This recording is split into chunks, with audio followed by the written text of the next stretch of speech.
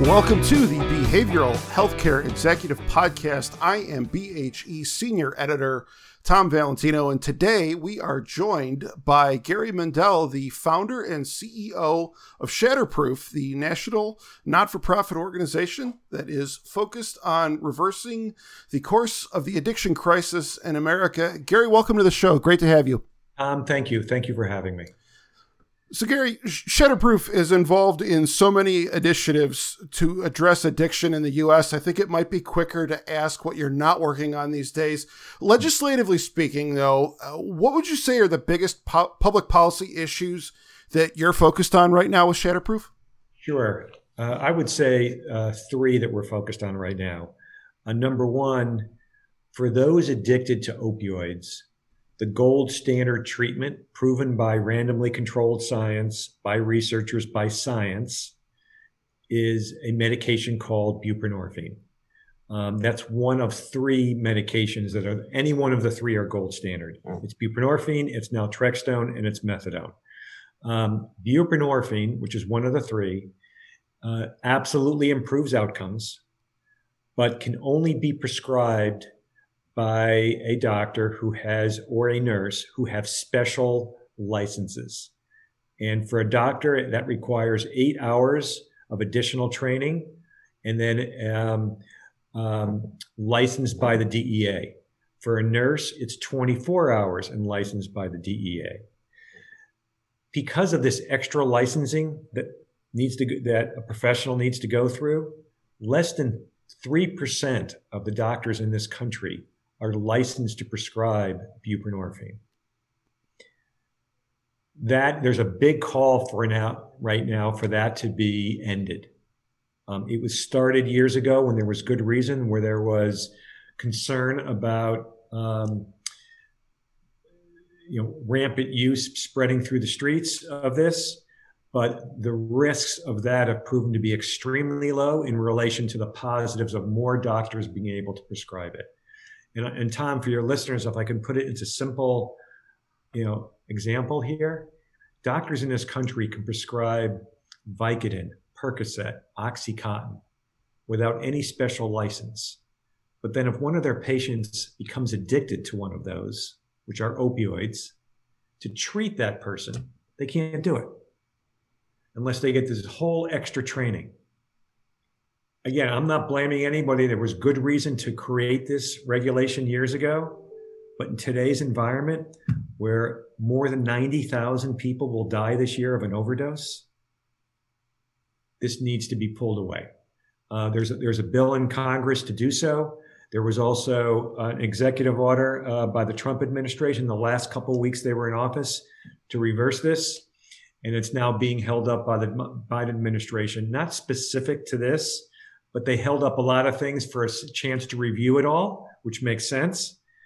But it's been time. It's now time to review this and get this reversed. So that's number one. Number two, professional education. Every medical student, every nursing school student graduates medical school or nursing school with a baseline of information of how the body works. And if a medical student then wants to go into heart specialty, they get a residency and fellowship in heart. They want to do another part of the body, they go a residency and fellowship in that area. But they get baseline information in medical school. Less than a quarter of medical schools in this country, or let me say it differently, less than a quarter of medical students in this country graduate with any kind of basic information about how addiction can be prevented and treated. That needs to be rectified if we're going to bring this into the healthcare system where it belongs. And we are working two angles to do so. One, there is a bill in Congress right now in the House and the Senate, and there's hearings going on that would require that. And there's also, we're going to be working with the Biden administration to have a convening of the accrediting bodies who only accredit medical schools and nursing schools based on certain criteria. And one of the criteria should be basic education in the prevention and treatment of addiction. So that's number two. Number three, there's going to be billions of dollars coming out each year very soon in settlement money for the opiate epidemic. And we need to ensure that that money is used by states not we need to, states need to ensure, we need to educate them on what are good uses of that funding that will actually save lives that have been proven by research to do so. So that's the 3 policy initiatives. It's a lot going on. In your position with Shatterproof, what kind of activities can you engage in to help facilitate and make these things happen? Is it working directly with legislators? Is it raising public awareness and trying to get a groundswell of support from the general public? How does it work for you? What does this all look like in action? Tom, great question. It really depends on the particular issue, and it also depends on each state is different and each situation is different. The first lever that you try is working, it's not lobbying or advocating, it's educating, right? I mean, there is no way that anybody can be elected to an elected position and be experts in everything. So it's about educating their staff who work on certain issues, whether it's healthcare, climate, infrastructure, et cetera, the healthcare staff on issues that are important. So they understand, or not issues are important, issues that if policy is changed, lives can be saved. And so it's educating. If you're educating and it turns into a political issue where there are certain politics involved, why that legislator, we believe, will not listen to logic from our perspective, and I'll say from our perspective, then there's advocacy issues you can bring to bear. In public hearings, you can bring families together to testify who've been touched and affected tragically by a bad policy. So it starts to create a public will for that. We can bring together thousands of advocates in a state to reach out to their legislators and tell them this issue is important to them. If it's a national issue, we can bring together tens of thousands of advocates to reach out to their legislators and tell them how important this is. We can use the PR. We can go to PR. We can work with PR and get articles written and op-eds written and letters to the editors written about our issues, et cetera. When we worked on the CDC prescribing guideline, helping the CDC give them support for the prescribing guidelines several years ago, we worked with several senators who had a press conference the day before the public hearing. It was great. And they brought attention to it. So there's all kinds of levers you can pull depending on the situation. Well, I know one other issue that is certainly very important for you and for Shatterproof is the issue of stigma and just how that remains an ongoing issue with regards to addiction. I've been covering this field for about 5 years now, and I can tell you that even back when I first got into it, it seemed to me like back then stigma was already a well-worn topic, and yet here we are in 2021, and I think it's still a problem. I know it's an issue that you spoke about earlier this month at the Prescription Drug Abuse and Heroin Summit, and your organization recently published an addiction language guide. And I think what's kind of most surprising for me is that it's not really just an issue among the general public and how folks might view individuals who are battling addiction. It's something that can even be an issue within the addiction treatment field itself. Absolutely, Tom. And I'm so glad you asked that. I think a way to bring this to life a little bit is in a national survey that was done a few years ago. About half of Americans responded saying, those addicted to prescription opioids, it's not their fault, it's a chronic illness. About half said it is the person's fault, they're not trying hard enough, poor willpower. But 8 out of 10, 80% of the people that responded to that survey, that included many that said it was a chronic illness, not their fault, because the 80 is far higher than the 50%, so many said that even though it's not their fault, I'm not comfortable associating with someone addicted to prescription opioids as my friend, my coworker, my neighbor, marrying into my family. And the survey was written about prescription opioids, but I'm sure it's generally the same for alcohol or other drugs. And my point being is there's 20 million Americans addicted to a substance today. I guarantee you that probably less than one have ever read that survey. But I would bet you that almost every one of those 20 million feel it. Because if all the touch points in the society are, wow, you're addicted to prescription opioids? You can't come over to my apartment tonight. I can't be your friend. Don't even think about getting an apartment in my building. No way. I'm not even telling you about it. You can't work at my company. That's the touch points they're getting.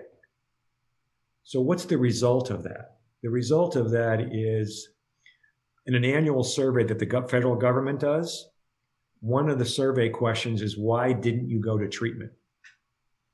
20% of those who didn't go to treatment responded by saying, because I don't want my friends, my family, or my coworkers to find out. Well, why? And it's such a low percentage of people addicted who go to treatment. It's about 15% compared to 80% for diabetes or 75% for heart disease. Stigma is not the entire gap, but it's 20 points of the gap. I mean, that would double the number of people treated if we could change that. And so what are some other ramifications of stigma?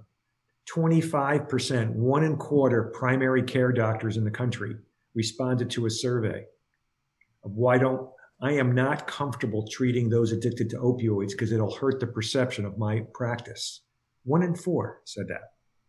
1 in 2 emergency room and primary care doctors say that addiction is not treatable. When Tom, and for all your listeners, it is treatable at the same success rates as any other chronic illness like heart disease, diabetes, or asthma. Same success rates. But people don't realize it. So, and the real killer, Tom, the real killer, let's say someone is addicted, 20 years old, got addicted playing soccer and hurt their knee, and a doctor gave them Vicodin without telling them it was dangerous. They became addicted. And they don't want to tell anybody because they know the ramifications of telling anybody. But their parents know, and the parents convince them. And that 20-year-old goes to treatment. And let's say they go to the best treatment in the country, treatment program in the country, doing all the right things. Then they enter society where every touch point, 4 out of 5 touch points is, you can't be my friend. You can't live in my building. And the killer is, Johnny, that 20-year-old, starts to believe it, internalizes it. And it's not just that don't want to tell anybody because they're wrong, but they're not going to be my friend. It's because Johnny starts to believe it. I'm not worthy of getting a good job. I'm not worthy of being someone's friend. And they lose hope. And they lose self-esteem. So I'm here to inform your listeners that when you look at the drivers of the opiate epidemic, and we can extend it to alcohol epidemic and anything, any drug or alcohol, there's 9 drivers. 7 of the 9 are either partially or fully driven by stigma. And you look at our nation's response, a lot of great things. Improving the quality of care, trying to interrupt the supply of bad drugs coming into the country, on and on and on. There's no national response to stigma, and it's the largest driver of the epidemic. So in response, we spent over a year studying 11 social movements, all related to health, that were successful in changing the public's perception. And we developed a plan to do so for the stigma of addiction. And when I say the stigma of addiction, 3 of them: how the public feels, how people who are addicted feel about themselves, and the medications that treat it. And we're now starting to implement that program. And any listener that wants to learn more about it, please reach out to the contact line at Shatterproof and ask to speak to me or anyone related to the Stigma Initiative, and we'll get back to them right away. But there's a section on our website all about it, and you can put your email address in there and ask for more information. Yeah, and the language guide that you published I thought was really interesting, and I spoke with a member of your staff on it. I believe it was in late February, and we published an article on that on the BHE sister website, Addiction Professional.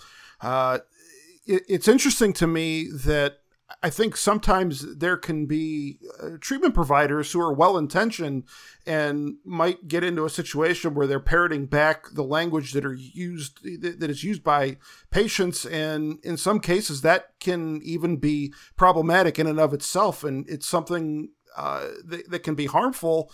And I think it's something that folks in the field need to be mindful of. Tom, absolutely. There was a study done several years ago.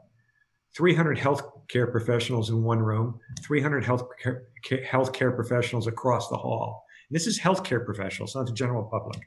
They were each told a story, the exact same story. The first group was told a story about an addict.